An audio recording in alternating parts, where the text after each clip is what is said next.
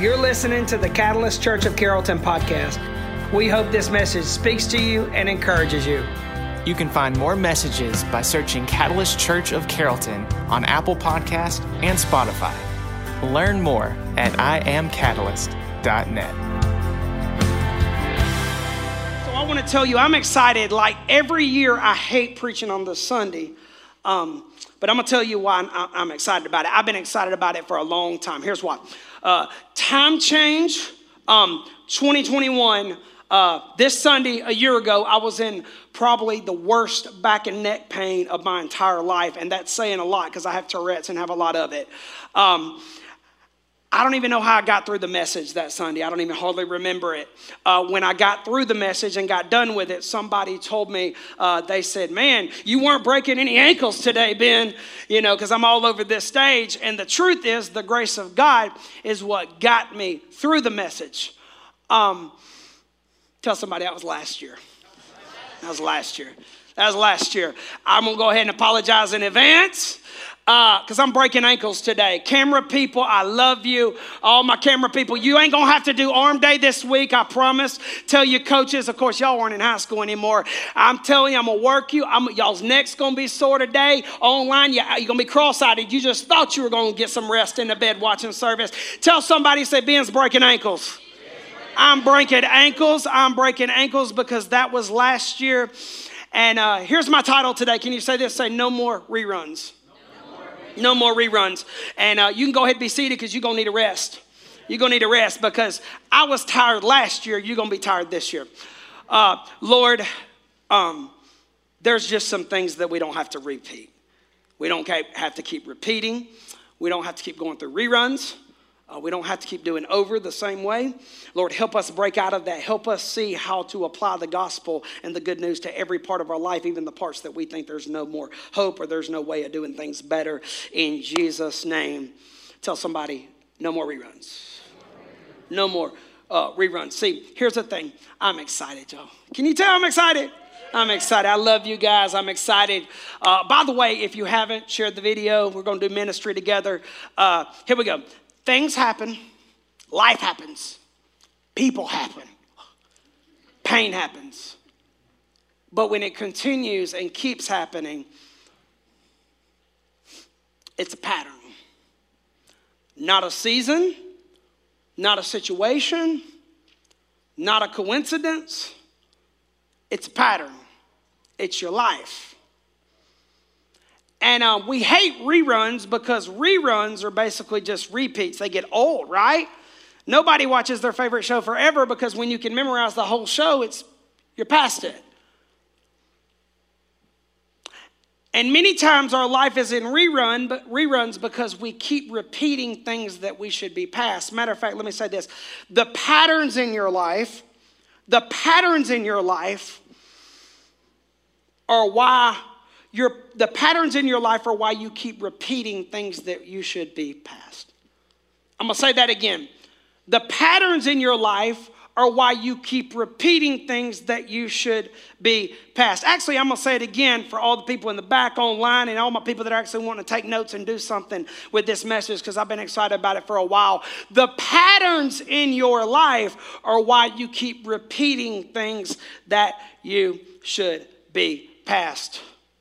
Jesus said this. Then Jesus told this story. A man planted a fig tree in his garden. This is a crazy, awesome story. And came again to see if there was any fruit on it. Read this with me. But he was always disappointed. Say repeat. Say rerun. Say it like you mean it. Say repeat. Rerun. Always disappointed. Finally, he said to his gardener, I've waited 3 years and there hasn't been a single fig. Cut it down. It's just taking up space in the garden. The gardener answered, Sir, give it one more chance. Can we say that in our whiny voice? Say, one more chance. Your kids do it, you do it too. One more. Can we just say that again? Say, one more. Just give it one more chance. Leave it another year and I'll give it special attention and plenty of fertilizer like you have the last 10, 20, 50 years of your life. Nothing different. If we get fixed, next year, fine. If not, then you can cut it down. Not really. You'll decide to repeat it again next year too. I'm just saying, tell somebody in your whiny voice, say, one more. One more. I'm telling you, the Bible is as 2022 and every other year as it will ever be. You just got to open your heart and decide to do something with it. One more. I'm going to give them one more chance. I'm going to help them out one more time. I'm going to hit the snooze button one more time. I'm going to get one more credit card. I'm just going to work one more hour. And then I'll be with you and watch TV with you, family, daughter, wife.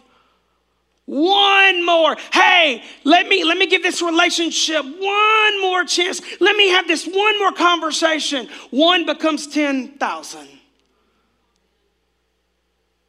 The patterns in your life are why you keep repeating things that you should be past. The Apostle Paul said, if any man be in Christ, he is a new creature. The old life is gone. The new life, Paul says, has begun. God's got new seasons for you. He has new levels for you. He has new mindsets for you. He has new habits for you. He has new everything. That's what growth is. The old life is gone. The new life has begun. But you don't get the new life until you decide to walk away from the old one. Tell somebody, say no more reruns.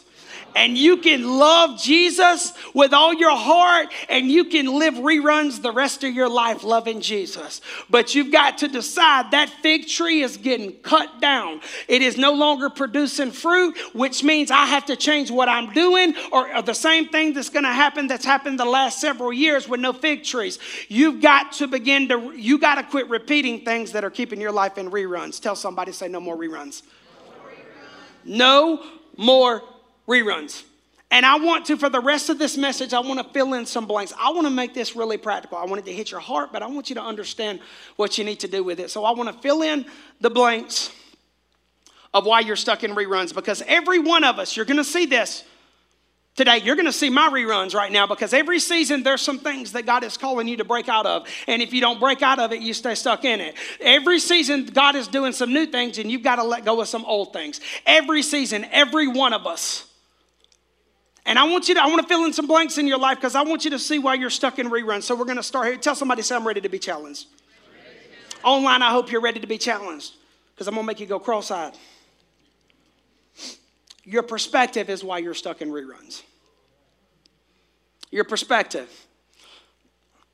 I preached a wonderful woman's funeral earlier this year. Her name was Amanda.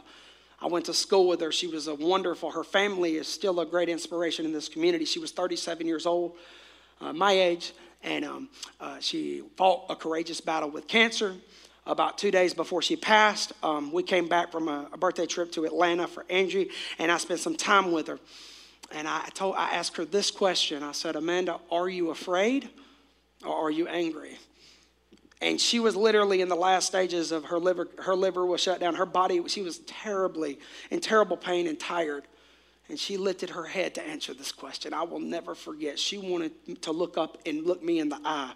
And she said, I'm sad that I couldn't stay longer, but I'm not afraid and I'm not angry. She was not a prisoner to her perspective. Her perspective. Let me tell you something about Amanda. Amanda fought cancer. She pretty much knew, barring a miracle, she was buying time. She has 3 children who are all younger than my son, youngest Garrett, than our youngest. She has a husband who is a coach at Central, a wonderful family that she was going to leave way sooner than she wanted to. But she was not a prisoner to her perspective. I think right around the time she got diagnosed with cancer was when we moved over here. So from about 2018, she fought cancer. She took cancer treatments at her place of work Tanner, because she was a nurse, and she would leave treatments and all the other treatments and go serve the community nursing. She fought cancer during COVID, serving everybody else who had COVID while she was fighting cancer. This woman started a women's conference with some of her friends called Women of Radiance that I think is still going to continue strong. See, Amanda didn't stop living because of her perspective. I saw her less than 2 months before she passed working at Tanner. Didn't even know at the time that they pretty much couldn't do anything else. She hugged me, and I saw, because I was actually getting to visit. Man, I'm so glad I get to visit the hospitals again. And I grabbed her, and I hugged her, and you could sense the grace, peace, and presence of God, even though that woman knew that she was not going to be here much longer. And that may seem impossible and superhuman to you, but it's not. It's all in your perspective. See, she lived. She didn't spend the last 2 years arguing over issues and burning bridges and being skeptical and cynical because everything around her was negative. She was present. She was here. She threw the first pitch at the Braves game. She didn't play around. She was here. She was present. At her funeral, I told everybody, I said, Amanda was here, and can that be said for you? Because yes, is it tragic that she died? Absolutely. Doesn't make sense. That's what faith helps me with. But I'm going to tell you, what's more tragic, or at least as tragic, is people who live a long life but don't truly live because you're a prisoner to your perspective and your insecurities and your anxiety. And you can't even enjoy 100 years on the earth because you were a prisoner to your mind. And your perspective is why your life is constantly in reruns. I'll give you, you get to choose your perspective. I'm about to show it. All the people in the Bible, we read the endings to their story, but they had to define their perspective way before they got to live the reality of their ending.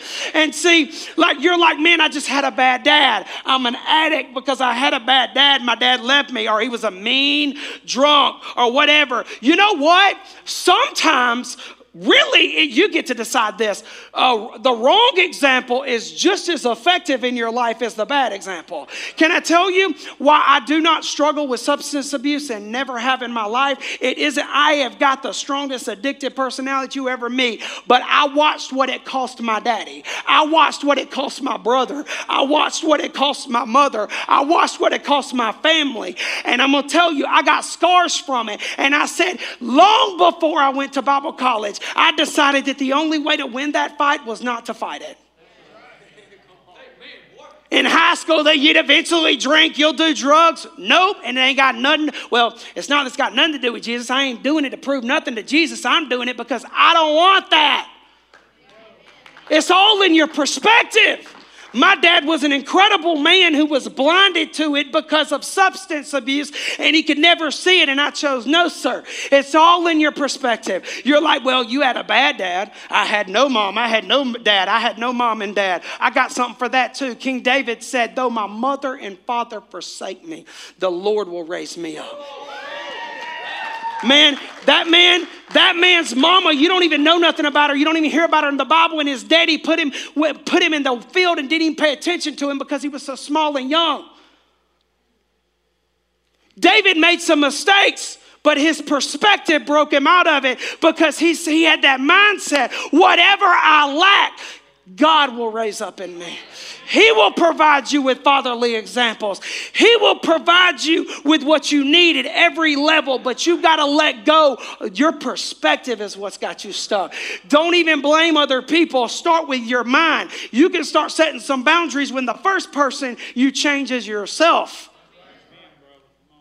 Long before I started defining my relationships with other people, I had to define the relationship of my own mind. Your perspective, man. It's why you're a prisoner. And I'm going to tell you, Amanda didn't live long, but she lived more than most because of her perspective. Paul was getting beat down. Beat down. He's the reason. Him dying and the years that he sacrificed of quality is the reason that across the world 2,000 years later we are able to experience the love of God and the gospel as what they experienced back then. And this is in some of the worst times. He says this. He said, therefore we do not lose heart.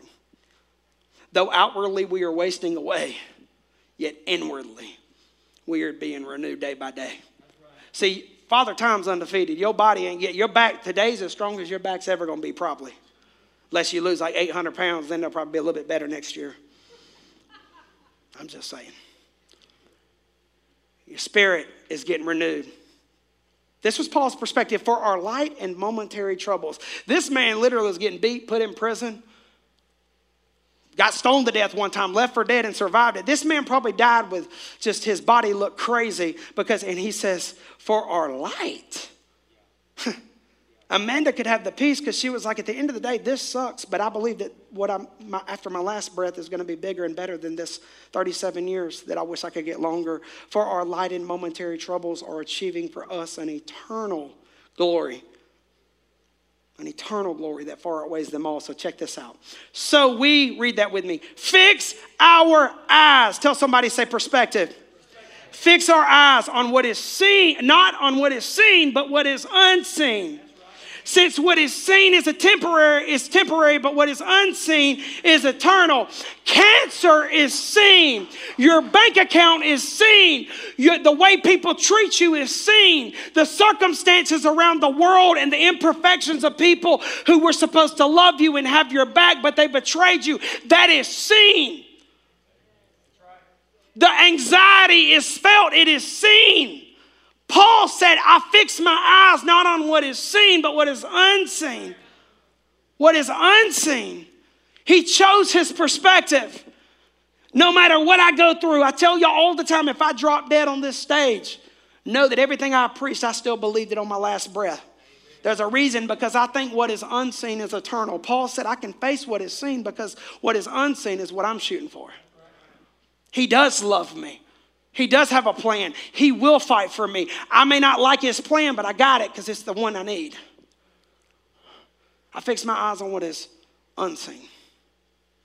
What is unseen. Paul chose his perspective when he's getting like in a terrible spot. He said this. He said, this was his perspective, y'all. Not, everybody sucks, people suck, you suck, we all suck. No, he said we are pressed down but not crushed, persecuted, not abandoned, struck down but not destroyed. That was his perspective. He chose it, and you get to choose yours. Matter of fact, Colossians 3. Since then, you have been raised with Christ and set your heart, say perspective. Set your hearts on things above. He's not talking about heaven just. He's talking about an eternal mindset. Because in Judaism, they thought about looking above. Remember, the psalmist says, I look to the hills. Where does my help come from? I set my eyes to the hills. My help comes from the Lord. He says, I'm looking above the reality that I'm living in. I'm looking above what I'm dealing with in my life. I set my eyes to the hills. So Paul's not just talking about one day. Paul's talking about a higher level. See, when he says fix thine eyes on things of heaven, he's not talking about where you're going. He's talking about right now, the presence of God. I'm focused that he's got a plan bigger. Everything around me doesn't make sense. My husband sucks. My wife's cheating on me. I don't know what it is for you. I'm just saying.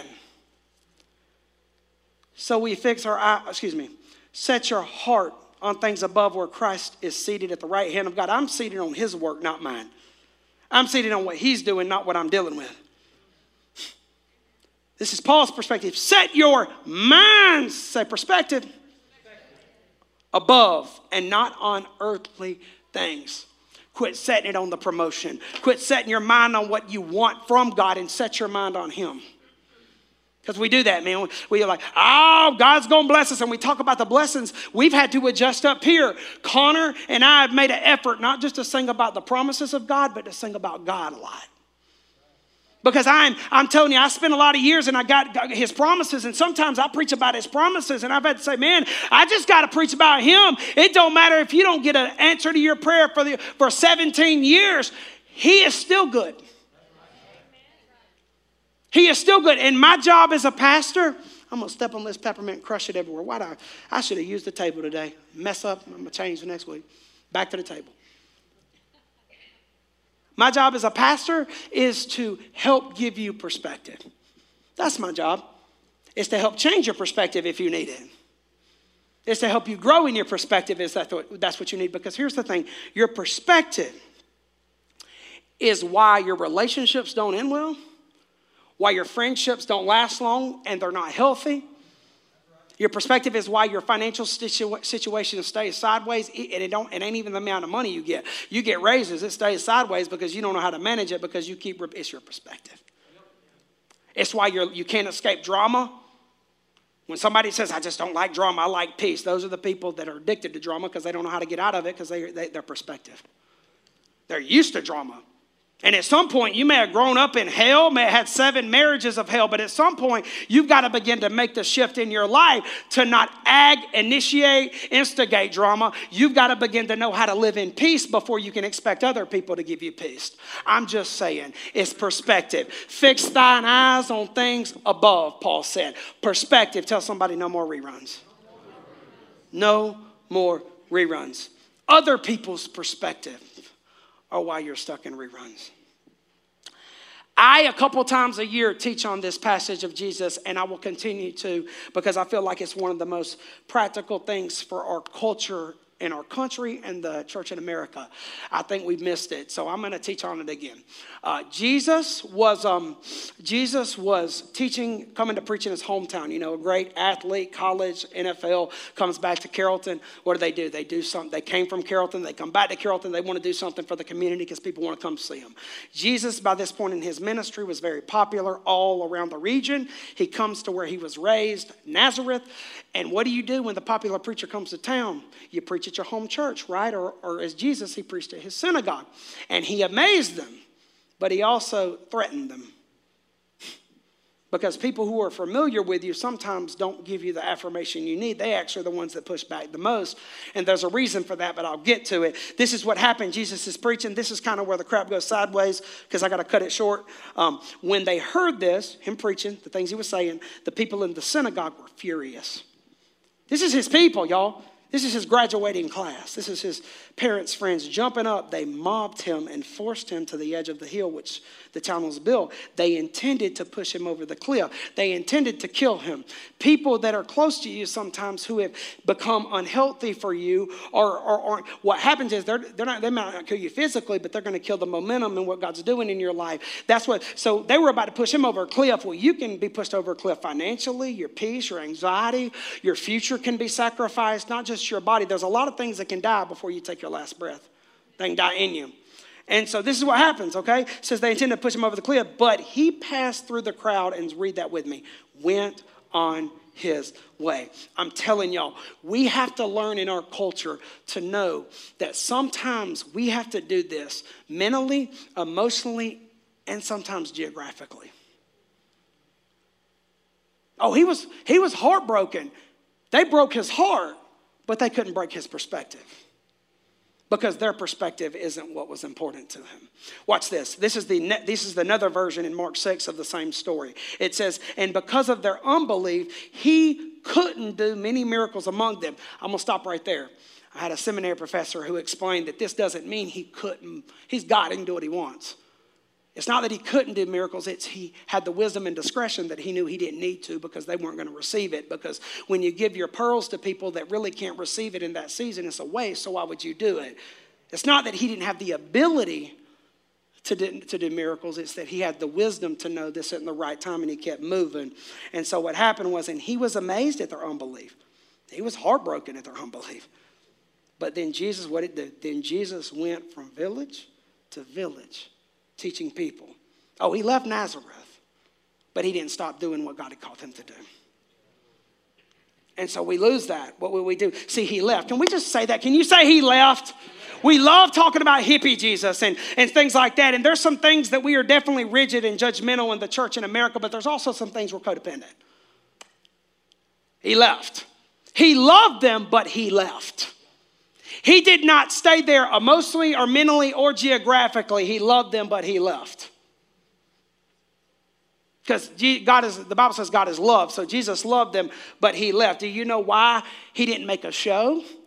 Because we like to leave and make a stink on social media for everybody. Like you like to tell your husband what a rotten dad is and all that. You want everybody to hate the people that you leave. No, he didn't make a stink. He didn't make a show. It said he went on his way. Do you know why he did that? He wasn't a prisoner to other people's perspective. And that is why he didn't live reruns. He continued on the mission that God had called him to, just like he's got you a mission. I got a mission. He kept moving. No more reruns. Move. Better moves. This is things that we miss in the scripture. And do you know why we miss them? Because people who are familiar to you and with you can have a hold on your life because their perspective is too important to you. And here's the thing about it. People can be an expert to your weaknesses, they can know your weaknesses, but that doesn't make them an expert to your strengths. People can know your defects and dysfunction, but that doesn't make them an expert to your destiny. So what happens is when people who are familiar, this was Jesus' reference. These are the people that had lived with him the longest. See, Jesus had started his ministry, but he spent 30 years, much of that in Nazareth. They were familiar with him. Not just who he used to be, they probably knew some of his makeup that he still was. When people say, no, they knew who you used to be. No, there's some things that I will always fight. I will always fight many of the things that I preach to you because I don't preach things that I've overcome because that is hypocrisy. If I tell you I've overcome something, I preach things that we as humans need to grow together. No, they knew him. See, people who are familiar to you and with you tend to have a hold on your life because their perspective matters too much to you. Jesus didn't make a show. He didn't make a stink. He also didn't stick around because if you stick around people who make you feel less, okay, if you stick around too long, the way they see you will be the way you see yourself, and you really won't grow closer to the way God sees you. You not only will begin to change how you see yourself, you will begin to stop growing towards the way God sees you. So I have learned, and I'm still learning, you're going to see this at the end of the message, that I can't help what other people think about me. This is something that is freeing to me. This is the reason that I don't stay bitter like I used to. I can't help what can you just say that I can't help it? You can't help it. I can't help how that people feel. I can't help how people interpret the way I preach, the way I looked at them wrong in the community. I can't help that. I can't. But I also can't let the way they see me or talk about me stop me. I can't let it steer me. And I can't stay around to find out much more about it than that. And Jesus went on his way because he knew that he wasn't going to let other people's perspective steer him away from the mission and will of God in his life. People can say what they want about me, and you should let them say what they want and feel about you. Here's the thing. Here's my dynamic. Here's my boundary. You don't get to say it or do it at 876 Little New York Road, and you don't get to say it or do anything you want about me at 1103 North Highway 113 Catalyst Church. This is my safe place.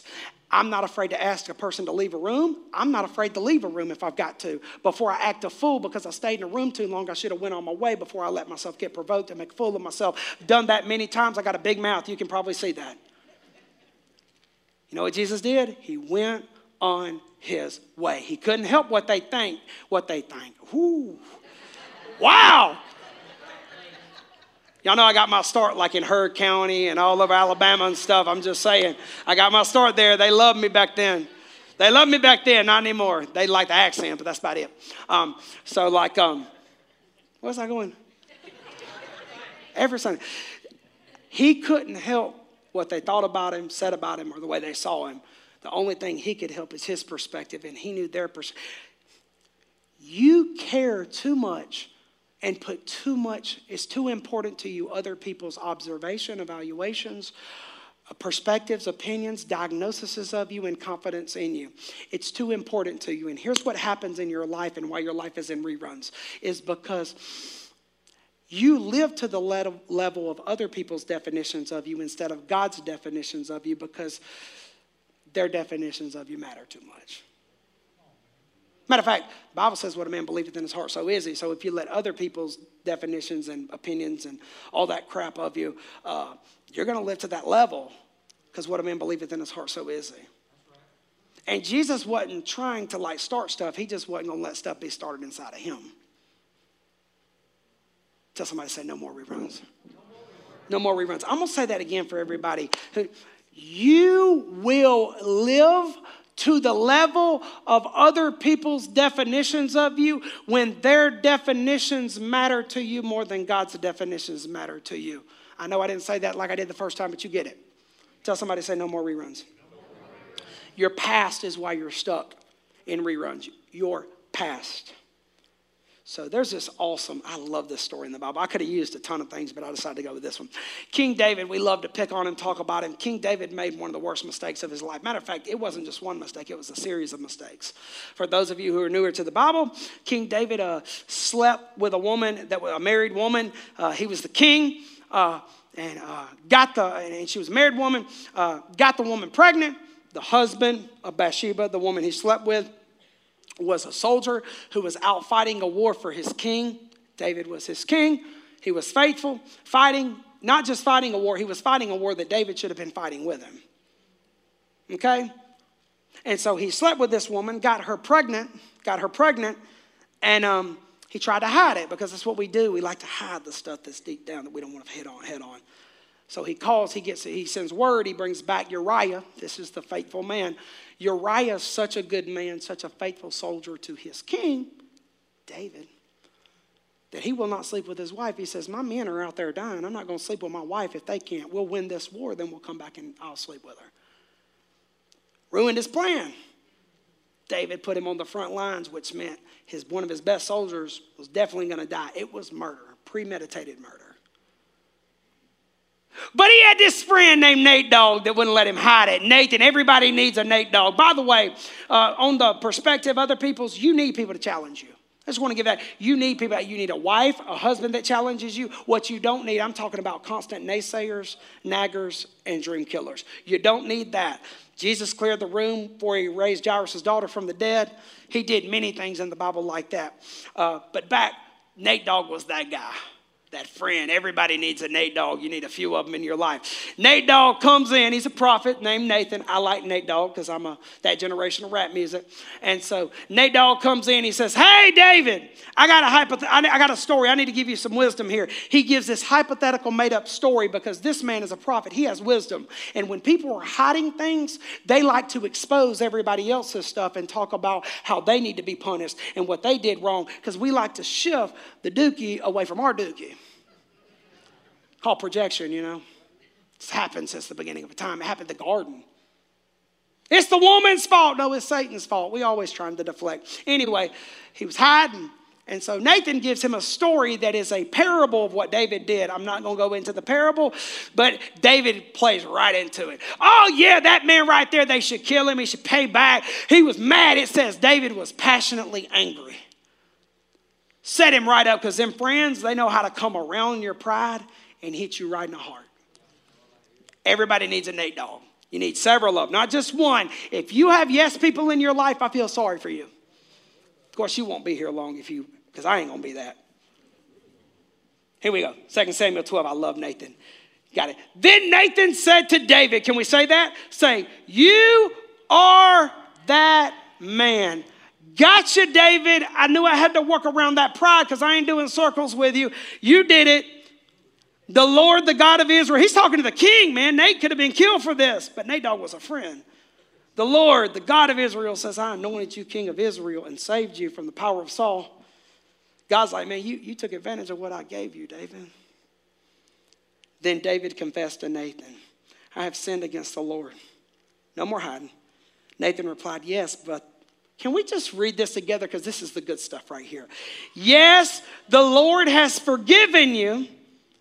And you won't die for this sin. Can we just say that right now? Say, I don't have to die for my mistakes anymore.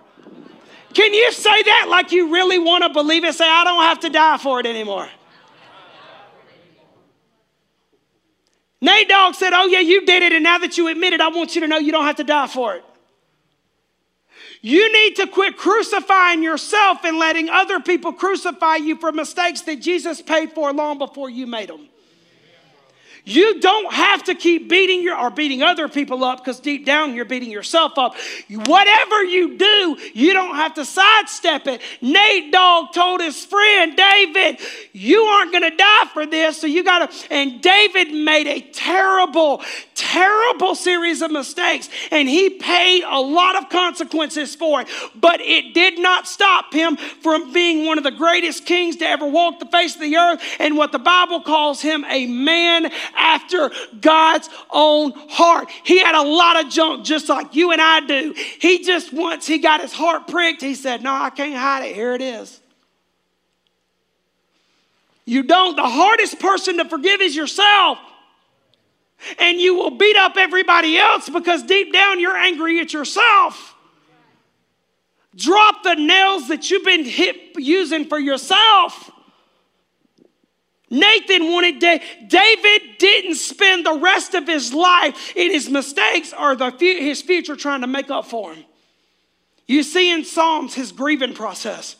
He was brokenhearted, like he talks about his bones hurting. But once he got past it, once he prayed to God, Lord, create in me a clean heart, oh God, a steadfast spirit. Renew to me the joy of my salvation. He didn't stay there. Oh, he did it. Could you imagine having to look in the mirror that you killed a man so faithful because of your own pride, because you didn't want to be called out about it? And Nathan said, this is what you did, but you don't have to stay here. But what happens is we continue to stay in our past. I got asked this question all the time. I get asked this question. They ask me about Tourette's. What's hard about Tourette's and tics?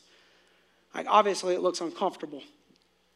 When my tics are really bad and when I'm hurting, the hardest part is I feel like I'm fighting myself all day. That's what it is, really.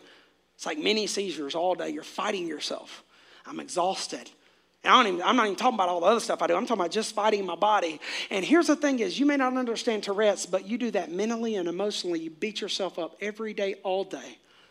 You replay what could I have done, what could I not have done. And what happens is you beat yourself up. How in the world can you make better moves like we're growing to do this year at Catalyst? How can you make better decisions when your entire life you're fighting against yourself, beating yourself up all day for things that all of us could do some things better. I could have done some things better than I did this morning. The Bible says there is no condemnation for those who are in Christ, so kick it out of your life. How in the world are you going to redeem and rebuild your life when you let your past cause you to beat yourself up? Jesus got beat for it. The Bible says that the chastisement of our peace was put upon him. God made a spectacle of every mistake you will ever make for a reason, and it's not for you to keep living reruns, beating yourself up, trying to make up for the crap you did. And if people in your life are constantly reminding you of it, say no more. And if they continue to do it, maybe you need to think about doing what Jesus did in Nazareth. I don't know. I'm just saying. That's right. That's right. Your past, man, your past. You need to quit reminding everybody who hurt you about their past. Because they don't have to keep dying for it every day either. And if they choose to live in it, you don't need to be the reason they choose to live in it. Move on. Move on. Because this ain't about you. This ain't about me. What God does for you isn't about you. He is bigger than all of it, which means he's bigger than you. And our pride and our past. Matter of fact, let's go on to the next one because that's where I'm getting at. Your pride.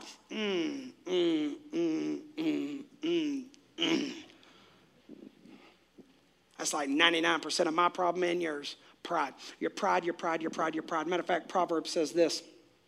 I love this. One quick hitter that'll diagnose all of us. It says, some people think they are doing right, but in the end it leads to death. I love the translation. It says, there's a way that seems right to man, but in the end, it leads to death. I'm not talking about we always look at death. We're talking about hell and not breathing. No. I'm talking about hell on earth. I'm talking about not living long before you die. I mean, let's face it. The Pharisees thought they were doing right by killing Jesus. Because pride will sneak up on you. Pride's a tricky thing. You'll swear that you're right in a situation, but really, you got pride up to your elbows. Can we just all raise double hands right there just to admit that we all got it? Because you got it. There's a way that seems right to men. They thought they were... Pride is why you're not open to new things. See, Paul said the old life is gone. The new life has begun. Pride is why you're not open to new things. Pride is why you're scared of change, even good change. All my people, I know we don't like change. It is sinful for you to be scared of change and to push back on change. Sinful, because you want to stay in that old life because you're used to it, but you don't break out of that. I'm telling you, you're never going to get the new. But it's pride. Tell somebody, say, just it's pride. It's why you don't receive input and criticism. I'm talking to myself right now. Pride. Not because you're right, because you're prideful. You act pitiful and pathetic because you're prideful. Can we just raise both hands again, please? Your pride is what keeps your life in reruns. Your pride. It's not the people around you. It's not what happened to you as a child. It's your pride. And it's sneaky because you're like, well, they did this and they did that. Why are you comparing with others? That's pride. Comparing what they did and why they should apologize for this. How about this? I struggle with this. How about apologize without saying but? Pride. It's why you are not completely honest with your spouse. You tell them just enough of the truth that they can handle because of pride. It's why you hate people who hurt you is because of pride. Because the Bible says when you truly aren't living in pride that mercy triumphs over judgment. I'm just saying, it doesn't say pride triumphs over judgment. It says mercy. And Jesus said those who have been given much mercy, give much mercy. Every one of us have been given much mercy. Your pride has kept you stuck in reruns and you are not open to new things. You push it back. You push away good people and good opportunities because of pride. You push away change. You don't like people telling you what you need to do because you don't like to change. It's pride. And you can live reruns in your brain when you live in pride. You can have all the money, a great husband, a great wife, a great family, not even know it, see it, enjoy it. Tell somebody, say pride. Matter of fact, can we just put our hands up in the air, please, again? Yeah. Reruns. Also, I'm talking to all my old people first, then I'll pick up my young people. I hate that statement, you can't teach an old dog new tricks. That's a bunch of baloney. If an old dog is open to new tricks, God's got some new things for him. Because if you're breathing, if you got a pulse, you got a purpose and a promise, and God's got a promise. And an old dog, if you're going to be open to new tricks, God's got some new things for you. And young people, I'm coming at you right now because I'm still in your category. I'm getting out of there quick, but I'm still there. You need to listen to older people. Take it from somebody who still fights when I see somebody that is not building or being what I'm called to build or be. You need to listen to older people because no matter how wrong they are in the areas that y'all disagree, they got something you don't got because you can only get this by age. Experience. And if you will listen to what they're saying, you will begin to actually save yourself from some things that you could learn from them instead of learning the hard way. You maybe wouldn't have to get that divorce if you'd have listened and not told the older one that they're just irrelevant and got nothing to say. I will go out with pastors now that I truly, if you went to their church, it's totally different. What's helped me receive from them is knowing they still got something from me because a wise person can learn from anybody. Chew the watermelon, spit out the seeds, and if you don't, tell somebody, say it's pride. Pride, 100%. There's a way that seems right to man. And then leads to death. By the way, you're like, what does death mean? Death is the opposite of what God offers. That's what that word means. Death isn't just one thing, it's everything. Don't think about death of your body. What about your spirit? What about your marriage? What about your kids, your relationship with your kids? See, Jesus said, I've come that you may have life and have it to the abundance. Jesus said, because I live, you also will live. Jesus called himself the bread of life. Jesus said, whosoever will may come and drink of the water of life freely. Jesus offers life. From the beginning in the Garden of Eden, God offered them life, and they chose to let the enemy undermine the life that God offered to them. And Jesus came to show us that he came to say, I've got life. It ain't done. Just because you screwed it up, it ain't done. But so when you see death, when it says there's a way that seems right to man, but in the end leads to death, faith without works is what? Dead. The reason you can have all the faith, you don't do anything about it, it's death, is because the opposite, the counterfeit of what God wants to give you, God wants to give you life. So anything that isn't life to the fullest, to the overflow, is not of God. That's why the Bible says he does not come in a spirit of fear, but of love, power, and a sound mind. What does life look like? I don't know. Love, power, and a sound mind. But what we do is we have this just pride. And we push away things because we don't like it, but we need it. Matter of fact, here it is, y'all, all my people, because we do just like Adam and Eve. We do the leaves. We cover up. They covered up their private parts because they realized they were naked. We cover up our mistakes because we got wounded. Verse 13, I love it, man. Laughter can conceal a heavy heart, but when the laughter ends, the grief remains. when you go to bed at night, when the coping mechanisms are over, when they're done, when you go to bed, when whatever you're covering up, it remains. The grief, the wounds, the insecurities, it remains. Truth remains, but the truth will set you free. Oh, it may hurt like hell, but it'll set you free. Because Jesus promised that, and I'm banking my life on him, not you, not me. Tell somebody, say, pride. Can we just do that one more time? Every one of us. I'm as guilty as you. You're going to find out here in a minute. Your past, your pride, lastly, your reference. Your reference. Your reference. Man, I wish you could see that God's plan for you is the same it was for Abraham. No matter how spectacular, it's the same plan. The Lord said to Abram, he said, leave your country, your relatives, and your father's family and go to the land I will show you. He said, leave everything that you thought you were going to build, be, and where you were going to build and be it. Because I'm going to do something new in your life, Abraham. And if and when you leave, he says this, I will make you a great nation out of one man, and I will bless you. And I will make you famous, and you will be a blessing to others. And I will bless those who bless you. And I will place a curse on those who harm you. And all the people on earth will be blessed through you. He says to Abraham, I'm going to make a spectacle out of your story. I'm doing something new in the world. And this was a setup to Jesus. He says, but you got to leave. Catalyst, Abraham had to leave what he knew to get the new. Everything. He had no idea what was outside of his Chaldean culture. Had to leave it all. No reference. No familiarity. See, we put our faith in the familiar. You'll stay in a bad marriage because you don't think you can do better. You'll stay at a bad job because you'll think, I don't want to be hungry and I'm scared I can't pay the bills. But you know what? 40 years from now, you're going to realize how insignificant that is. But what Abraham did is he went. And God said, when he went, he said, I'm going to make a great nation. I'm going to be, because God doesn't do it just for you. He does it for everybody.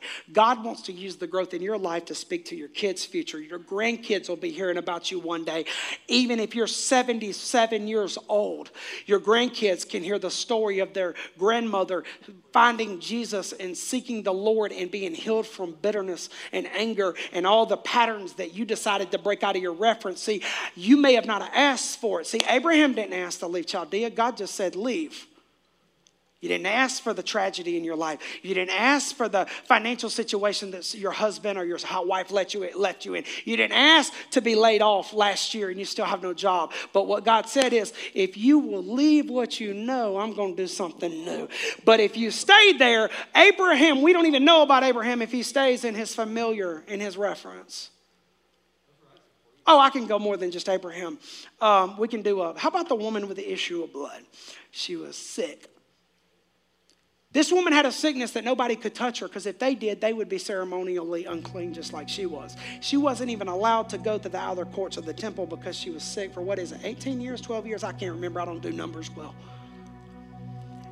And when she grabbed the hem of his garment, and in the crowd, she just had to fight the crowd. And she grabbed the hem. And Jesus said, power went out from under me. Do you remember what she said? She said,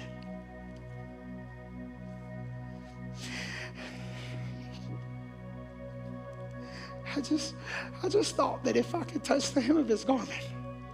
She had a clue what it would look like. She just said, I just got to get to him. That's all.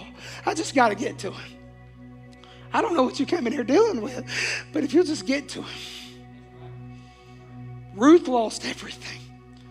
Ruth wasn't even a Jew, and she is in the bloodline of Jesus. She lost everything, and she left Moab. She had to leave Moab. We're talking about at a time you don't get to drive a bus to Judah. She had to go. She had to walk. Boaz, her husband, who they would produce the grandfather of the great King David, who would also be in the lineage of our Lord and Savior Jesus Christ. Boaz doesn't happen in Moab. Boaz happens in Judah. She had to leave her reference, all she knew, and she lost everything in her reference. She had to leave it, or she would have kept repeating the same junk over and over. Boaz don't happen in Moab. You have so much faith in what you're familiar with, which is why you fight for what you're familiar with. You fight and fight and fight and fight and fight. And today, tell somebody to say no more reruns. Thanks for listening. We'd love to know your story. Let us know how this message impacts your life. You can message us at info@iamcatalyst.net. We're here for you and we are for you. If you have a prayer request, you can message us at prayer@iamcatalyst.net.